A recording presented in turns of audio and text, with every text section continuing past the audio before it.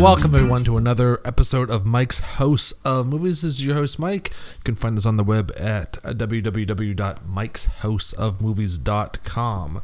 This will be another 2 reviews in one episode, both being horror.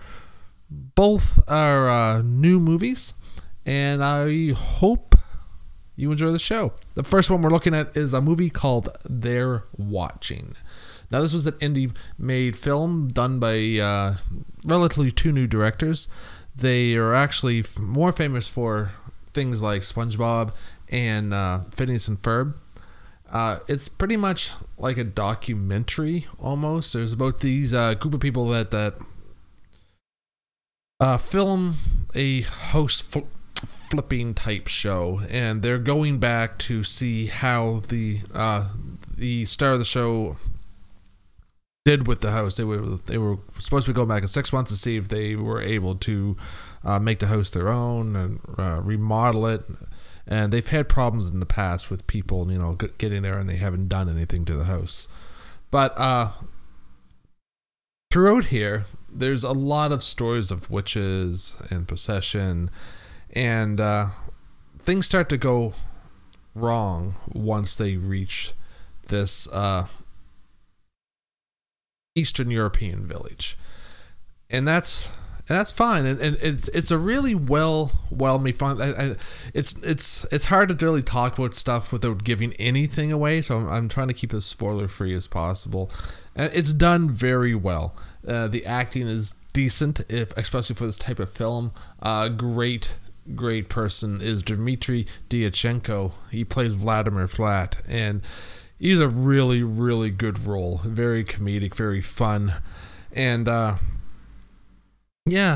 the whole cast did well, as Bridget Brana plays Becky. David plays Greg Abernathy. It's a weird name. I don't know why the name makes me laugh. And I got Carrie Giselle plays Katie Banks. I know they're relatively newer on the action scene, but they do good for this type of film. Jay Linder and Mika Wright both wrote and directed. Like I said, they're more famous for Phineas and Ferb and SpongeBob, so I thought it was a really cool change for something from them, and it works almost. And this is the thing, it works right up actually until the end, until the reveal, and that's when things go south for me in this film, and they go south pretty quick. And mainly it's because of the special effects used at the end of the film. Now, it's a pretty serious film, and it takes itself pretty seriously. It's a kind of a slow burn, which is good. It's a lot of good setup, and it works well. It gets creepier and creepier and creepier, and then when the ending reveal hits, that's when everything just goes to hell. And like I said, it's mainly because of special effects. And I'm, for one, am the leader of, if you can't do good special effects or decent special effects, don't do them.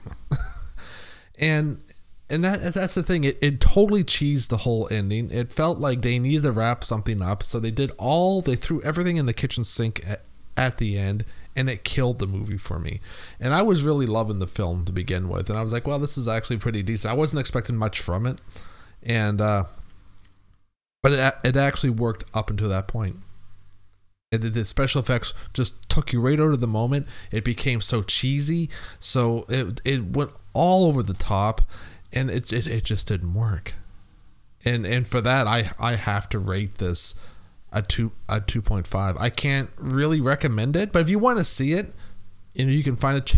Check it out, and let us know what you think on our SoundCloud or on our website. I'm kind of curious what other people thought about the ending to this film, and to be quite honest, I think if they went in a different direction, or maybe even not even special affected at all, because it's kind of like she goes and has some Jedi powers type thing with, pushing people away and levitating people and choking people, but they have this such bad special effect of stuff coming out of this lady's hands, and it just didn't work. They just should have left that alone, I believe. The next film up today is The Boy, and this is a film I wanted to see for a while now, and to be quite honest, it's really good. It works up until a point.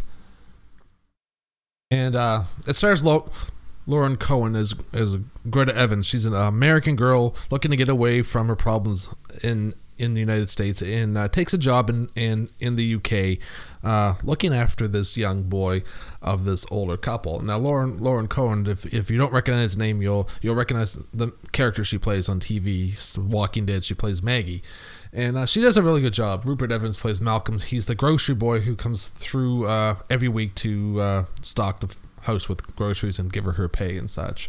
Jim Norton and Diane Hardcastle play the Hillshires, who's the family she works for, and they're going on holiday. They want someone to look after their young boy, and once they're gone, that's when things start to get strange. I mean, it's pretty strange, and it was a pretty strange concept of the movie, and I like the concept. I love what they did with it. It's creepy, and it will keep you on edge because you never know what to expect.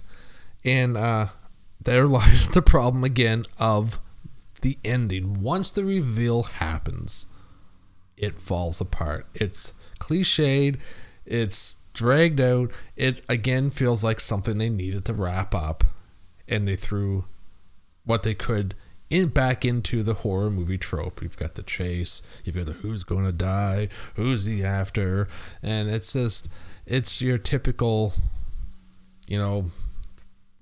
beat 'em up, kill 'em all type ending. And it just didn't work. I mean, it didn't fit the tone of the film. The tone of the film is, again, another slow burn, and that works. And I love how everything leads up to where it's going, because it's very creepy. It's very unsettling, and it's very, very strange. It's pretty much the boy she's looking after is a doll. Now, it's not a spoiler. That's right in the trailers. That's right in the synopsis of the film. So I remember wanting to see this, and my wife read me what the movie was about, and she goes, when she gets it, she finds the boy as a doll, and I was like, wow, spoiler. I'm thinking that was going to be the reveal of the film when they get to that point, but no, it's revealed right off the first minute or so of the film. You figure it was that the boy's a doll, and it's very creepy. It's a creepy doll, and it works so well. The director did so well with this film, with making this doll as creepy as possible. And the ending comes, and you just roll your eyes. And it's like, again, an ending where they feel like they need to wrap this up. We needed to finally get this film finished, and so we'll just do this. And when this happens, I just threw my hands up and was like, why did they choose that route? Why did they go there? And again, it's not a bad film.